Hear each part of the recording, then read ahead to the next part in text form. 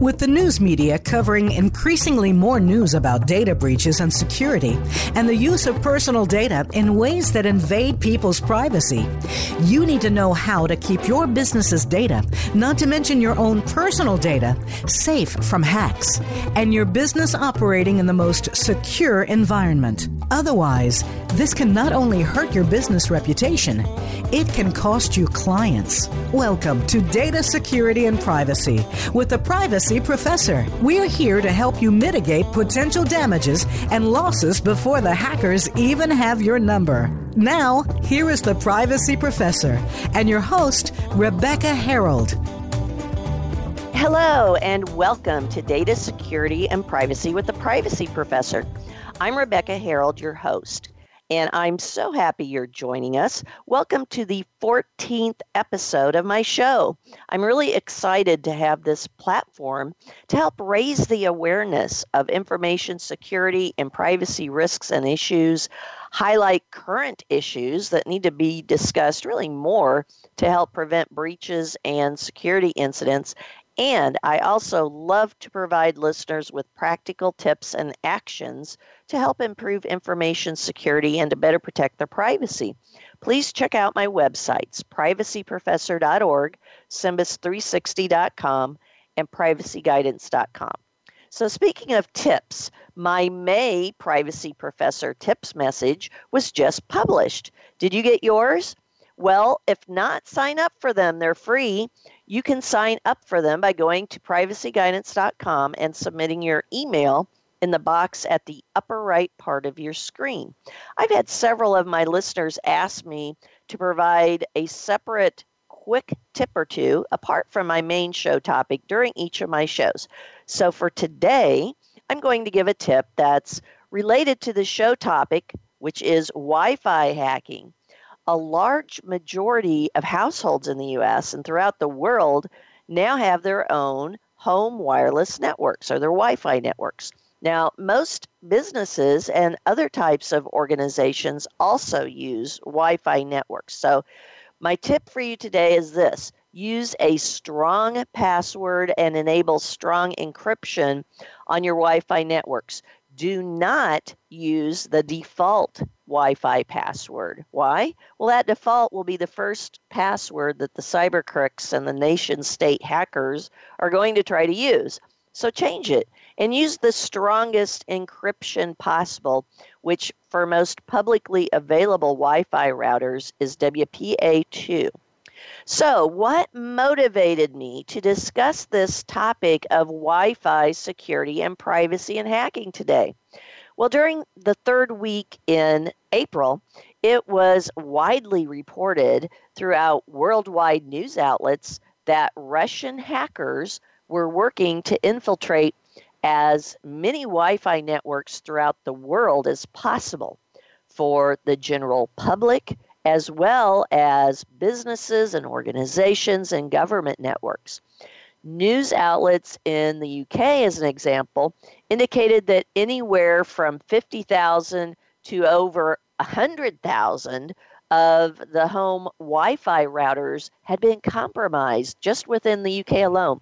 Worldwide, government security researchers have warned that millions of Wi-Fi routers have been compromised by Russian nation-state intelligence officers and, probably other nation-state hackers from other countries as well. Now, those are in addition to the already large amount of attempts being made daily by cyber criminals to get in through your Wi-Fi networks. Wi-Fi security and privacy has really been a concern ever since people started using Wi-Fi security or Wi-Fi routers and networks. Starting around 2005, when my sons were 5 and 7 years old, I actually had them join me in my car upon several occasions. And as I drove slowly through the neighborhoods, one of my sons used his MacBook and the other used his Windows laptop. And while I was driving slowly, they were identifying what showed up as Wi-Fi networks, along with being able to tell which ones had security controls set on them. Now, back then, the vast majority were wide open. There was no security at all on most of them. Over the years, though, as I've continued to do this research, I found that those Wi-Fi networks have improved some with regard to putting minimal security on the network, such as requiring passwords and using encryption. And how do I know this? Well, I use freeware tools such as Wiggly to identify and document very neatly and nicely onto a Google Earth map each Wi-Fi network along with the associated Wi-Fi network name, the MAC address, whether or not encryption is used, and the exact type of encryption. I can tell that easily too, such as WEP, WPA, or WPA2. Also, I can tell whether or not passwords are being used, the type of router, and a whole lot of other really interesting information that hackers also find very interesting because they can use that information to get into networks. Now, I've never stepped over that line of going in through into those networks and into those devices through those identified openings to see the data and the photos and videos, tax records, health data, and so on. So much more than that are on all of those Wi-Fi networks and attached devices, but certainly the hackers are doing that. They're seeing openings and they're taking them. They're going in to see what's there and see what they can put into those open networks. So why are Russian nation-state hackers looking to get into the home Wi-Fi networks of folks throughout the world? And also, why are they wanting to get into any other type of business and organization Wi-Fi network that's possible? And what types of code and data do they want to load onto their networks? And why do they want to do that? Well, these types of topics are what we're going to discuss with our guest today, who is a Wi-Fi security expert. Tom Eston is the manager of penetration testing at Veracode. Tom's work over his 14 years in cybersecurity has focused on network, red team, and application penetration testing, as well as security and privacy research. Tom's led multiple projects in the cybersecurity community, and he's also improved in the industry standard testing methodologies. He's also an experienced team manager and leader. Tom is also the co-host of the weekly Shared Security podcast. Tom's a frequent speaker at security user groups and international cybersecurity conferences, including Black Hat, DEF CON, DerbyCon, SANS, InfoSec World, OWASP, AppSec. That one's always a hard one for me to say. And ShmooCon. Tom, thank you very much for being my guest today. Welcome to my show. Thanks for having me, Rebecca. Yeah, well, I'm so interested in always finding out from my guest how they actually got to the point where they are today. So how long have you been doing this type of information security work, and what led you into this profession? So, like you said in my bio, I've been doing this for about 14 years. It seems almost like a lifetime to me because I've always been involved in something security related my whole life. I was actually in the United States Marine Corps back in the day before I got into all this security. So just the topic of security alone has always been kind of a part of my life.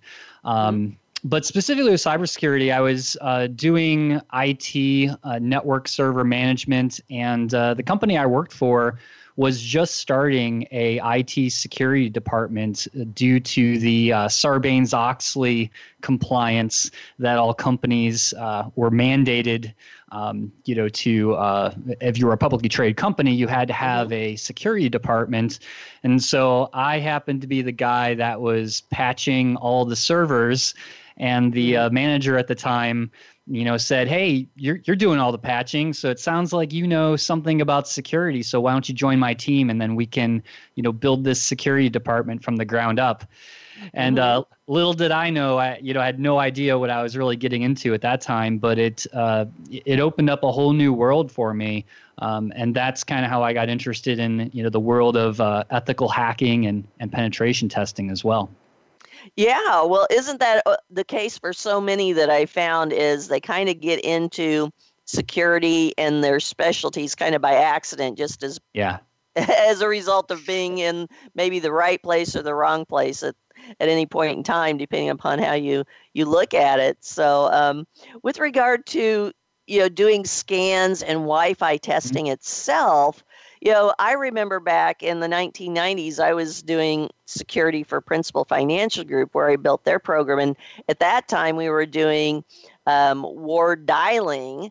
That tells you how far back. But then from there, it went into Wi-Fi scanning and testing. So what you told us how you kind of got into it.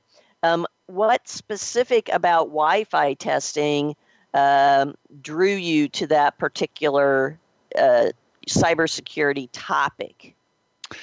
Yeah, so with Wi-Fi and just network testing, that was really, I'd say, how I got my start. This was at a time when I think network testing and those types of things were just starting to get more popular with companies and organizations really starting to take that type of, those types of threats a little more seriously.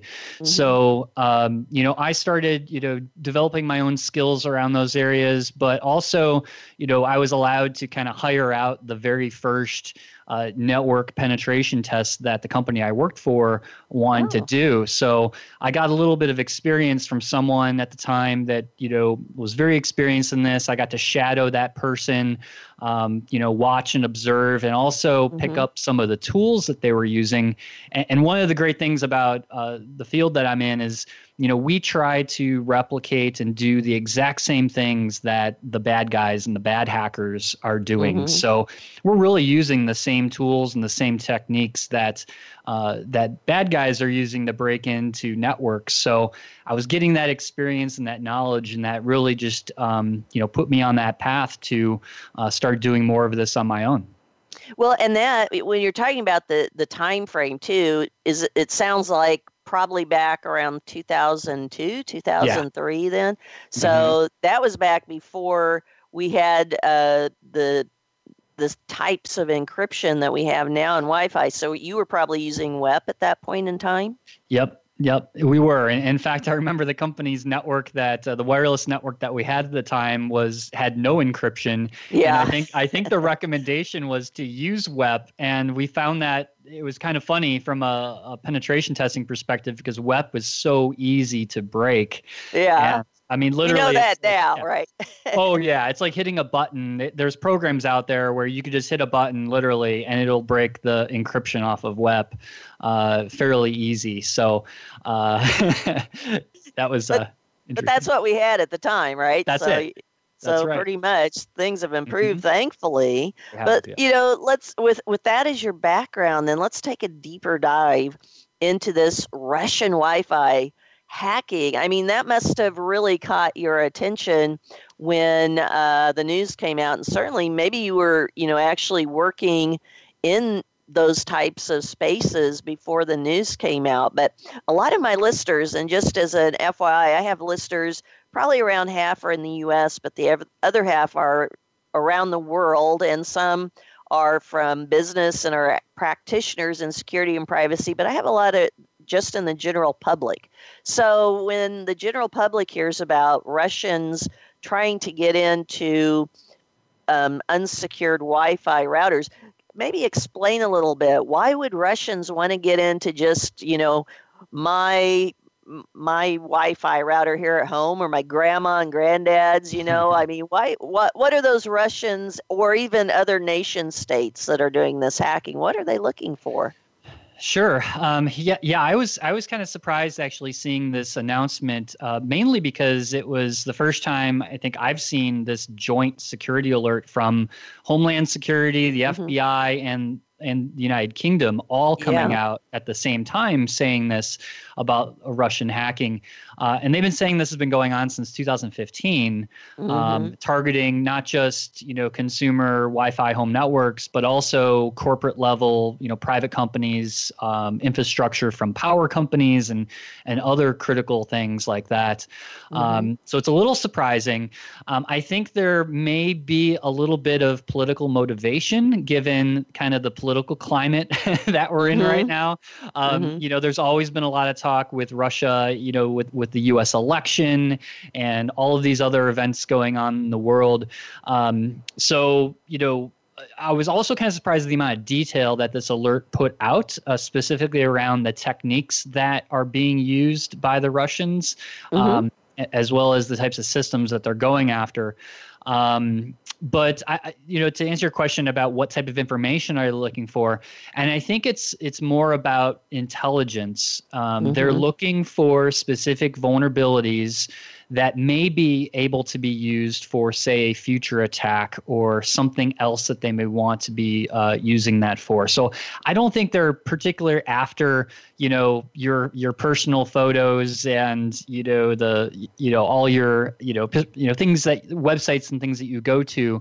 I think it's something much bigger that they're collecting this intelligence for maybe another purpose, or maybe they're trying to use it as a statement of, hey, look at all this kind of power that we've been able to do by gathering this kind of data and this kind of access. And it's making a statement to, say, like the United States and our allies that, we're prepared to maybe do a broader cyber war with you. Yeah, so, to show their capabilities, but also from what you've described, maybe to put it another way, perhaps to weaponize the different types of networks that they can find, because certainly through different types of bots and so on, maybe they could use all of these open and unsecured Wi-Fi networks to plant their bots that can be used for a distributed denial of service attack. I mean, is that something that you think they might want to do? Absolutely. That's happened before. Is routers have been compromised, due to default credentials and other weaknesses, and they're easy to be hijacked where they could be used as part of a botnet connected to a larger network that can conduct a denial of service of, say, maybe a large U.S. government entity or, something else. And that is very common. That's happened before. In fact, the Russians are known with all of the things going on in the Ukraine right now. Yeah, there was some ransomware that has ties back to the Russian government. It's called NotPetya, which that was a ransomware worm. And in that attack, that actually took down, power grids in the Ukraine, as well as all kinds of businesses. And this was all done through what I would say is masqueraded as ransomware. I don't think it was all about making money. I think it was about making a statement and then just shutting down entire infrastructures through this, this ransomware that went out. Yeah, and and if that's the same one I'm thinking of that attacked the Ukraine and brought it down, I think around 2016 or so, what I thought was so fascinating with it was the fact that they fooled the administrators that were monitoring, the network, so that the folks that should have been seeing whether the networks were up or not, it fooled them into thinking the networks were still up, even though they'd brought the grid down, right? Yeah. And they accomplished that probably by, taking advantage of all those vulnerabilities in the different systems that were attached. So what are they looking for? I mean, let's let our listeners know some of the weaknesses that they're looking for. Are they looking for specific types of routers? Are they looking for, running different types of tools to find these weaknesses, maybe Shodan? And I haven't talked about that on the show before, so if you want to talk about Shodan a little bit, I love that tool, by the way, but you've probably used it a lot. Yes, I have. Yep.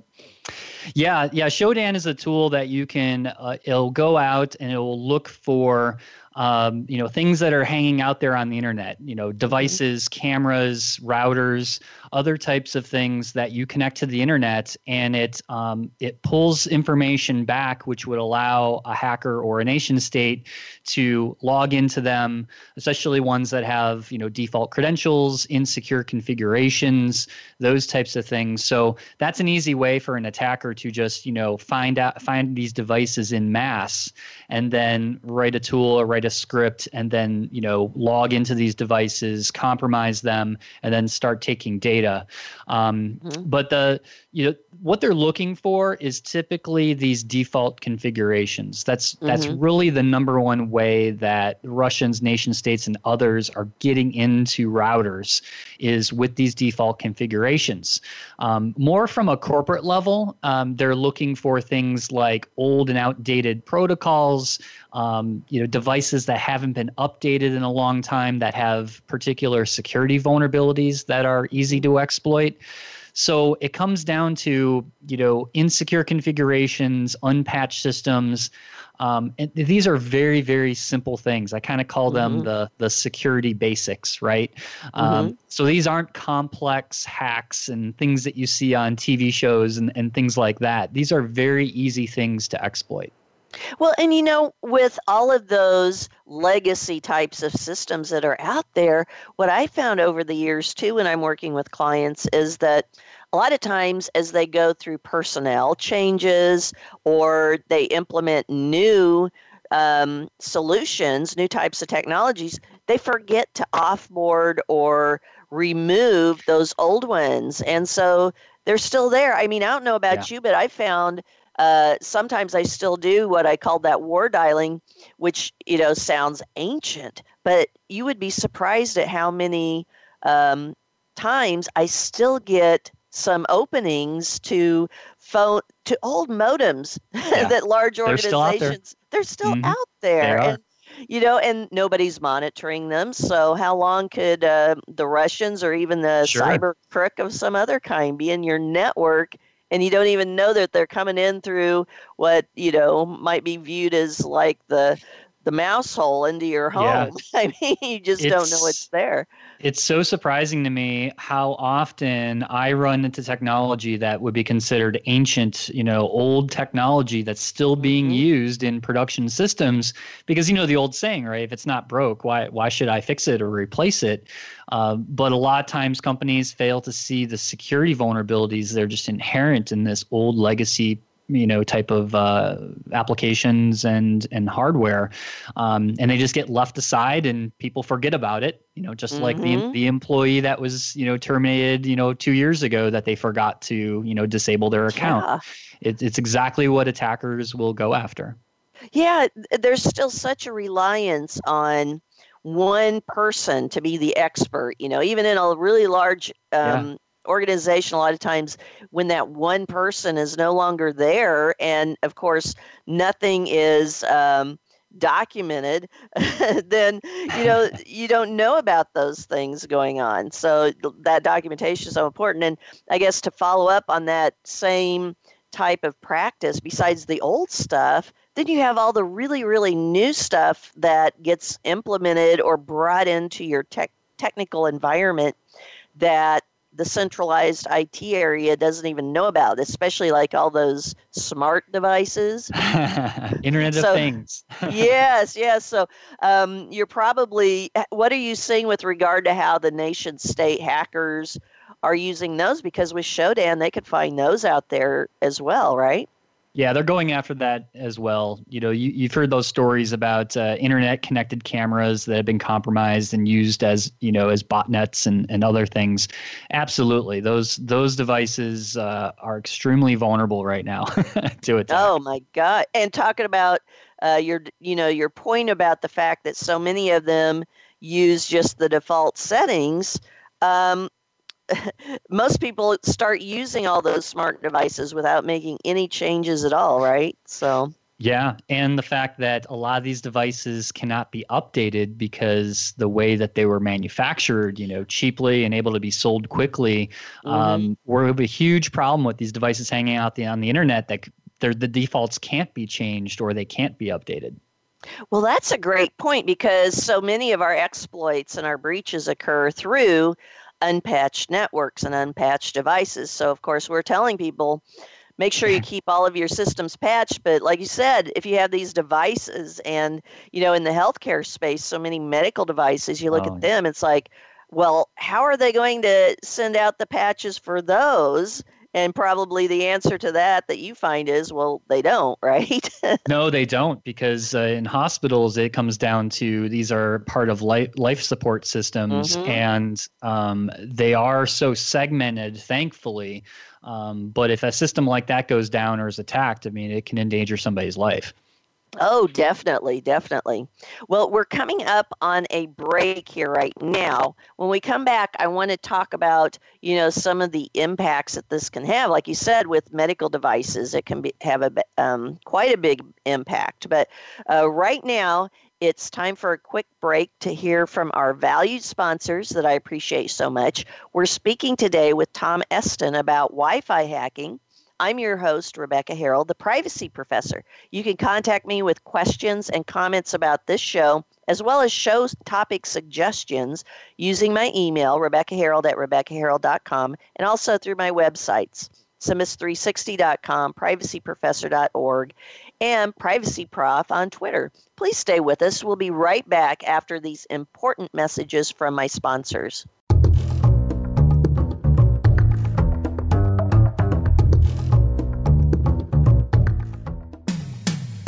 When it comes to business, you'll find the experts here. Voice America Business Network. The Privacy Professor is your trusted source for effective information security, privacy, and compliance advice, compliance tools, education, consulting, expert witness services, and board positions. Visit us online at privacyprofessor.org. Rebecca Harold and Associates offers information security products, privacy and compliance tools, education and consulting. Rebecca also provides keynote speeches and her free Privacy Professor monthly tips messages. She has published since 2007. Visit privacyprofessor.org for help and answers to your questions. Have you heard about Simbus360.com? The Simbus system includes information security, privacy, and compliance management, policies, procedures, and forms, third-party and vendor management, training and awareness, breach response and management, employee tasks and assets management, and risk management automation. Simbus also offers Alien Vault Unified IT Security Management at reduced pricing, and also cyber liability insurance with limits up to $25 million. You need to find out more about the Simbus system. Visit Simbus360.com. Now you don't have to stay linked to your desktop or laptop. Take Voice America on the go and listen anywhere. Get our mobile app for iPhone, BlackBerry, or Android at the Apple iTunes App Store, BlackBerry App World, or Android Market. The business community's first choice in Internet Talk Radio. Voice America Business Network.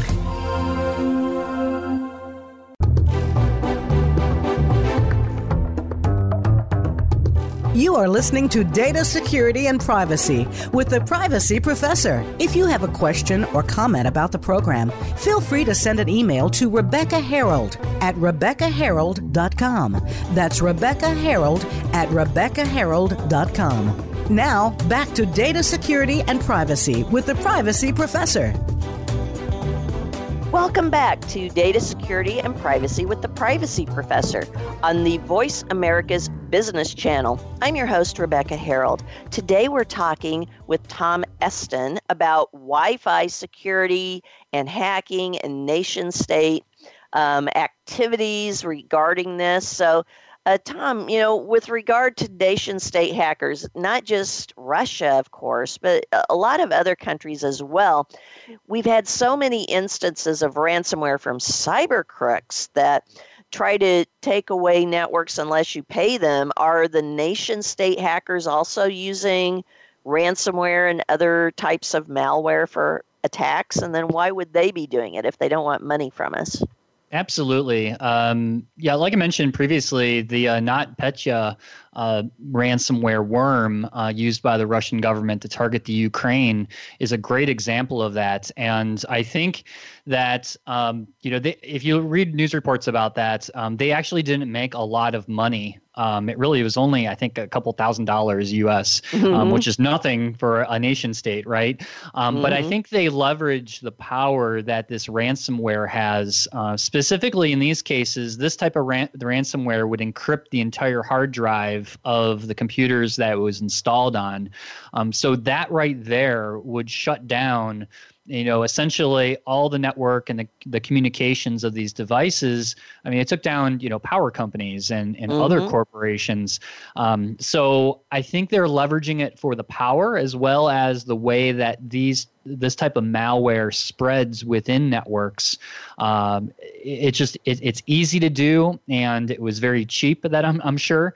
And so it provides them just a very good attack tool. Not really about the money. And could that also be, as I hear about them using this, I think, well, maybe they're trying to use that because the general public would think, oh, well, they're going to use that on us because we're not big enough to pay them a ransom. They kind of overlook the fact that it's the getting a network and taking that access away. That's right. Yeah. It exactly what it's about is it's how much disruption can they cause with the tools and the malware that they're using. Like I mentioned, I think they're less interested in people's credentials and pictures of their dogs, right? I think they're definitely interested in causing a disruption, making a political point, and that's kind of what their capabilities are all about. Well, and two, it might be worth pointing out that they might be in networks a very long time without anyone knowing before they ever do anything that would disrupt the network, correct? That's correct. Yeah, that's what in the industry we call that persistent access, where they will, embed themselves into a network, very silently, where they will evade detection, any type of network monitoring, and they will just passively, look at network traffic, trying to pick up information that may benefit their government or their cause. This is something that I know China has been accused of the past, maybe more specifically around intellectual property theft. Yes, because that is a huge problem right now with nation states attacking other nation states for their the corporations that are in those countries. They have specific intelligence about products and services that they have that if it was stolen would benefit those companies or those countries economically, which is a very large problem. Oh, yes. I mean, I'm located here in Des Moines, Iowa, and just right up the road is Iowa State University, which has a lot of technology there, especially doing research with agriculture research and things like that with new tech for agriculture tools. And guess we have a very large population of students there from China. And in fact, our governor, Governor Branstad, was sent over to China to be the ambassador. So that's definitely something that we have also experienced over the past 20 or 30 years, what you talk about, having intellectual property kind of, taken from there. But yet you want to collaborate with other countries, but yet you have that risk. So, That's right. So you really need to make sure that you have security in place because that's definitely something important. So have you had any of your own specific clients who have been the victims of nation state hacking? And could you maybe give a high-level description without getting into, the names of them, but just to let our listeners know kind of how they figured out that they were being hacked by another nation and what they did about it? Sure. When I was at my previous company and I was doing consulting and penetration testing for our clients, we had a large manufacturing company here in Cleveland that was specifically targeted by the Chinese for their intellectual property. They happen to be a manufacturing company that had a very proprietary product that they made. So essentially, they were like one out of two companies in the whole world that make this product, right? The other company just happened to be in China, but so we had a forensic team. So this company had some network monitoring in place. They had discovered that their network was breached, that this information about their product was accessed because they had some monitoring around this database, and it was exfiltrated out of their network. So they contacted us. We did a forensic investigation. Through our investigation, we actually found that an executive was targeted through a phishing email, and through the phishing email, he clicked a link and malware was installed on his computer. That gave the attacker access to that executive's laptop. And then he used that laptop as a pivot point to gain access to further into the network and then eventually into this database that had the proprietary information, and then exfiltrate that information back out the executive's laptop. And through our investigation, we traced that back to a Chinese hacking group, essentially, that was doing this activity. Well, so the key to it, the red flag, then were the logs that they had monitoring. And so it showed that there was inappropriate access by this executive. Is that what was noticed, or? Yes, the executive had access.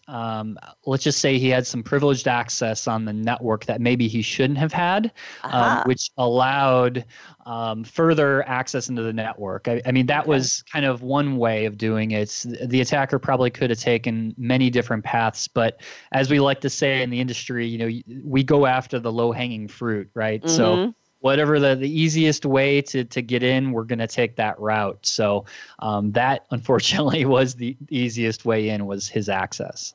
And I'm glad you point out about the executive, because in almost every large organization, a mid-sized organization, a lot of times the executives, they're the ones that often don't get the security and privacy training, because, they're the executives, they're too busy to do that.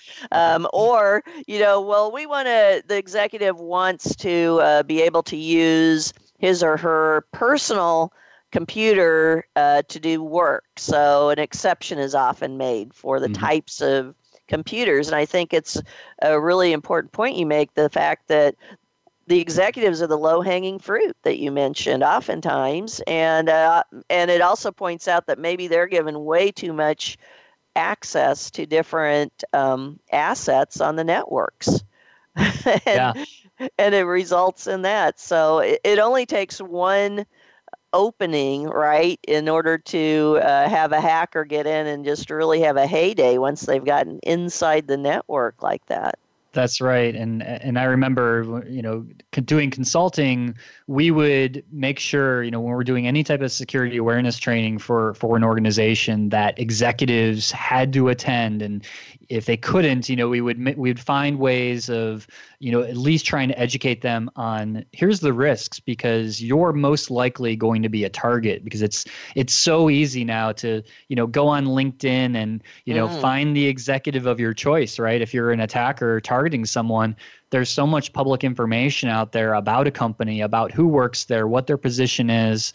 And all it takes is a nicely crafted email, through social engineering, to get them to click a link or visit a website or give up some personal information that is the keys to the kingdom sometimes. Well, yeah, and not only that, even their phones, their smartphones that they're using while they're traveling. I can tell you, while I've been traveling a lot here in February and March, the flights that I was on, because of the days and times I was leaving, had a lot of of members of Congress on them. And I was watching how they were using their tablets and using their smartphones, and some of them have very big smartphones. And I was thinking, I could have done a lot of damage just because of how they were using it and holding their devices up so I could see messages on their devices. I could see all those things. And I actually did for one of them. I said, you really need to get a screen filter so people can't be looking at everything that you're doing here. That's kind of a very significant vulnerability in our government right there. It is. And I think most people, hate spending time in airports. Like, I love going through airports because I see exactly that. I see people on their laptops, on their phones, and you could just sit there waiting for your flight and you can see people going through very sensitive information on those devices. And again, that's another thing that I think the other thing people don't realize is that countries have spies here that are just, targeting certain people, certain companies, certain organizations, and they're, looking for situations like that where it's just glancing over and seeing what's on their laptop screen can give an attacker a wealth of information.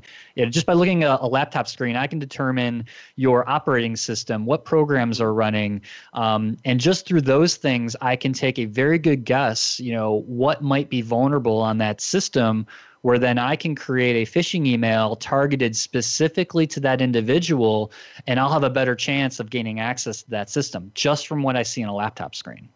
And if they're in the airport and they're using the airport's free Wi-Fi, which many of them probably do, you could probably get right on that same free Wi-Fi network and get right into their device if they don't have it secured.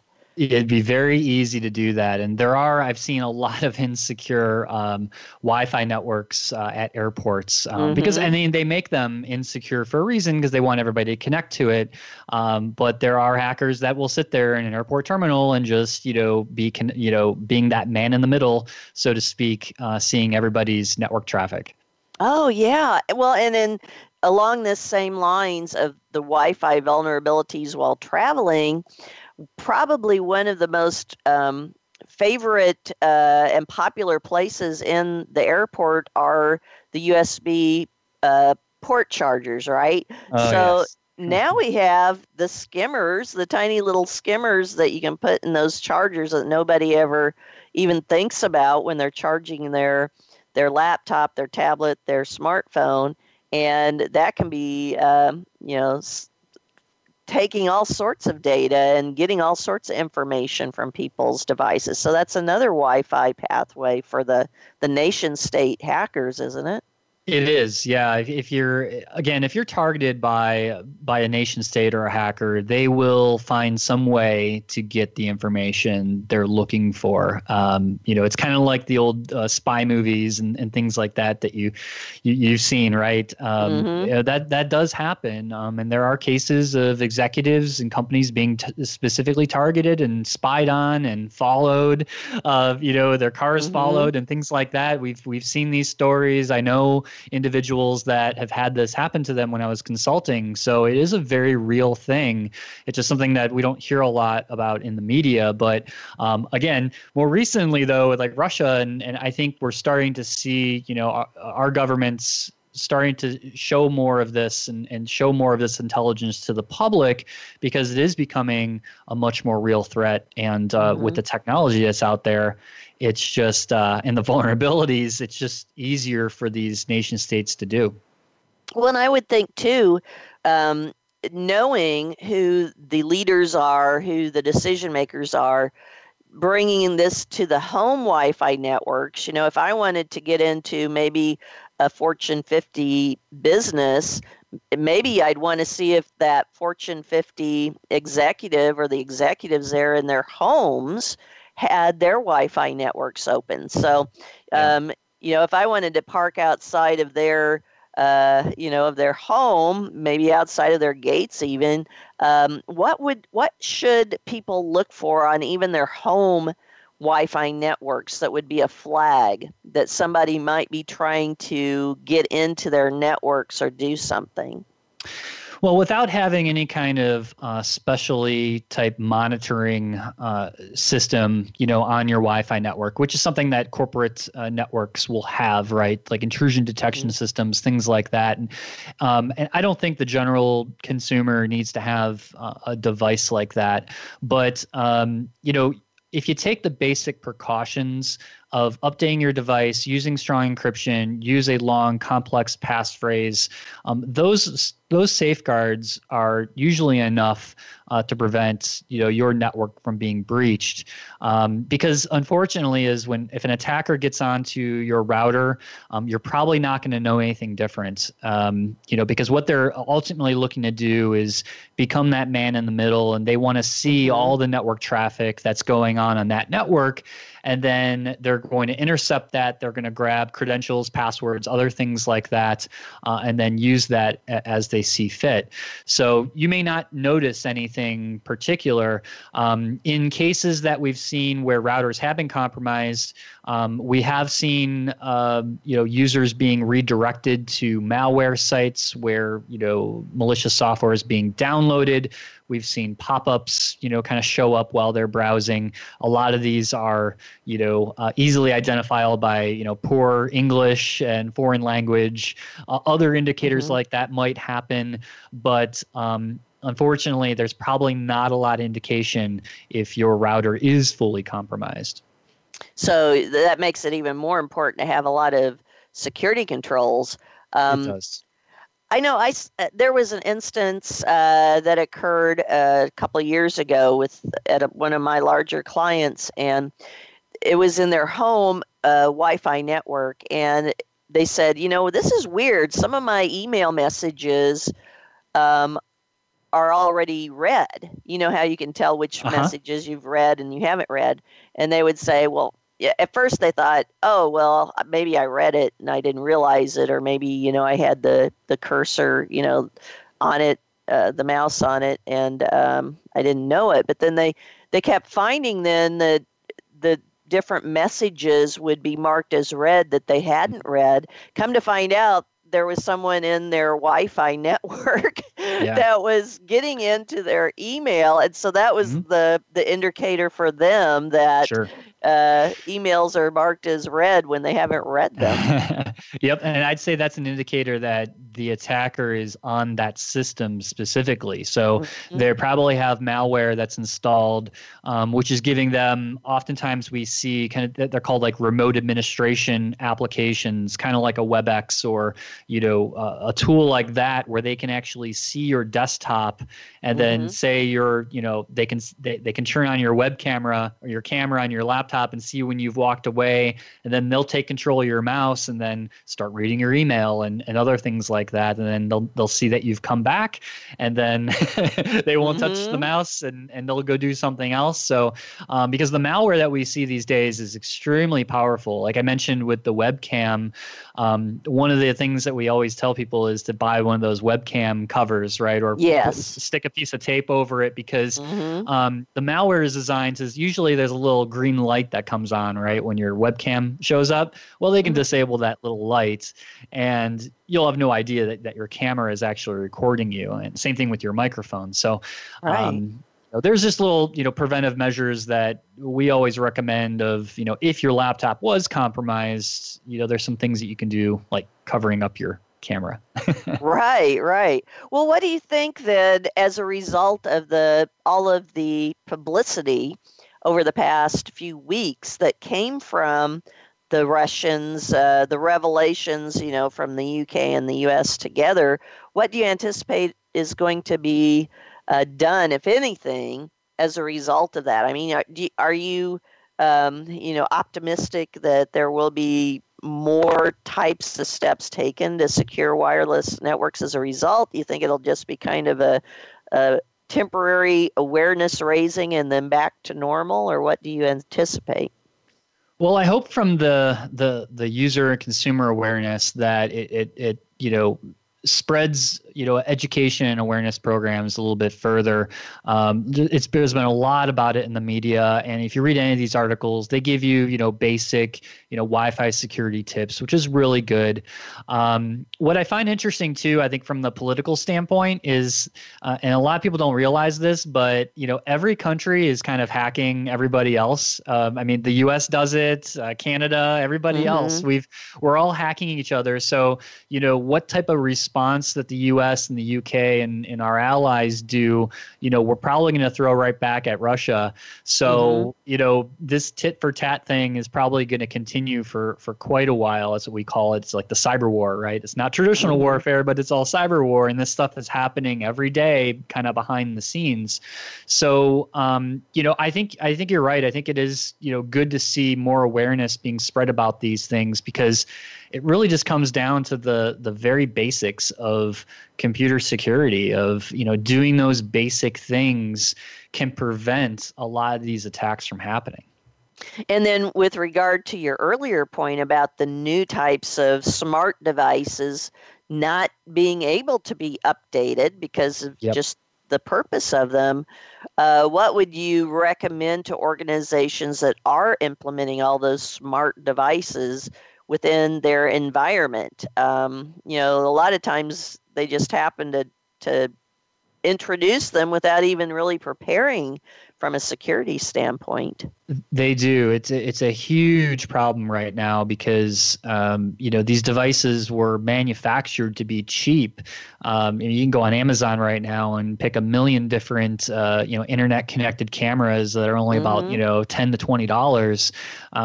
And unfortunately, people buy these things, they connect them to their corporate network, and then not realize that they're insecure. So there's a big push now in the industry to hold more manufacturers of these devices accountable for having poor security practices. And some advice I give to people before they think about buying any of these internet-connected devices is just do your own research. Do a quick Google search for the device that you're about to purchase. I've often found that there's security vulnerabilities that are being discussed on different forums. Amazon reviews is also great. People quite frequently actually discuss kind of, hey, this had a default password and I can't change it. No. Yeah. Oh, yeah. That's all out there. So it's not really the default is like the permanent one then, basically. Right. Yeah. And we've seen those. So you kind of have to do a little bit of research and see the track records that some of these companies have. But it's really, really hard because a lot of these devices are made in China by companies no one has ever heard of. Not to mention that, there's also been reports of backdoors and other things being put into these devices. That's scary as well, because you could be buying a legitimate device and it's been modified to have a backdoor access for the Chinese government or Russian government, right? Oh, yeah. So that's important to do some checking. And I would think, too, for organizations listening to us, to build, even if it makes your device cost maybe a few cents or a few dollars more, what a great competitive differentiator you would have against your competitors if you could talk about the fact that you have security controls built in and so on. So in maybe 30 seconds or less, what would you tell our listeners as the one basic recommendation that you would have for them with regard to preventing someone from hacking into or getting into their personal Wi-Fi networks? The biggest thing is just be aware and educate yourself on threats and things that we've talked about on the show. Education, I think, is the single best thing that you can do. Educate yourself, educate others, so that you're aware of the threats that are all around us. Great. Well, thank you so much, Tom, for being on the show today and providing so many great insights about Wi-Fi hacking and nation-state hacking, security, and privacy. You're welcome. Thanks for having me. Yeah. Well, today we've been speaking with Tom Eston, Manager of Penetration Testing at Veracode. You can get in touch with Tom using his email, tom@skylogic.net. And Tom's also on Twitter using Agent 0x0. That sounds very mysterious. I'm your host, Rebecca Harold, the Privacy Professor. Please tune in to the show each week. If you cannot make our scheduled live time, you will be able to listen to the recordings. You can find recordings of all my past shows on iTunes, Mobile Play, Stitcher.com, TuneIn.com, and Player FM, to name a few. In addition, of course, to the VoiceAmerica.com business channel website. Also, please contact me for information, security, privacy, and compliance, work, keynotes, if you need an expert witness, and for more information about my Symbis360.com security and privacy cloud services. You can also visit my YouTube channel, The Privacy Professor, to see my appearances on CW Iowa Live morning shows and the topics that we talk there.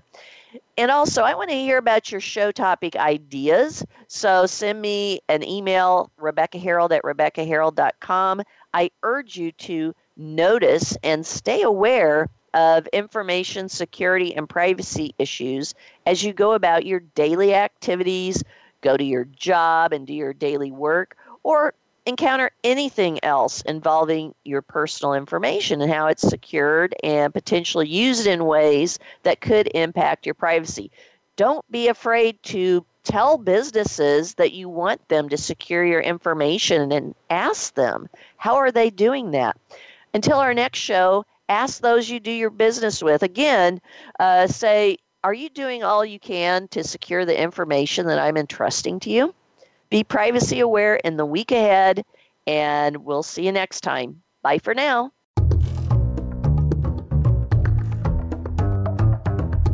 Thank you for tuning in this week.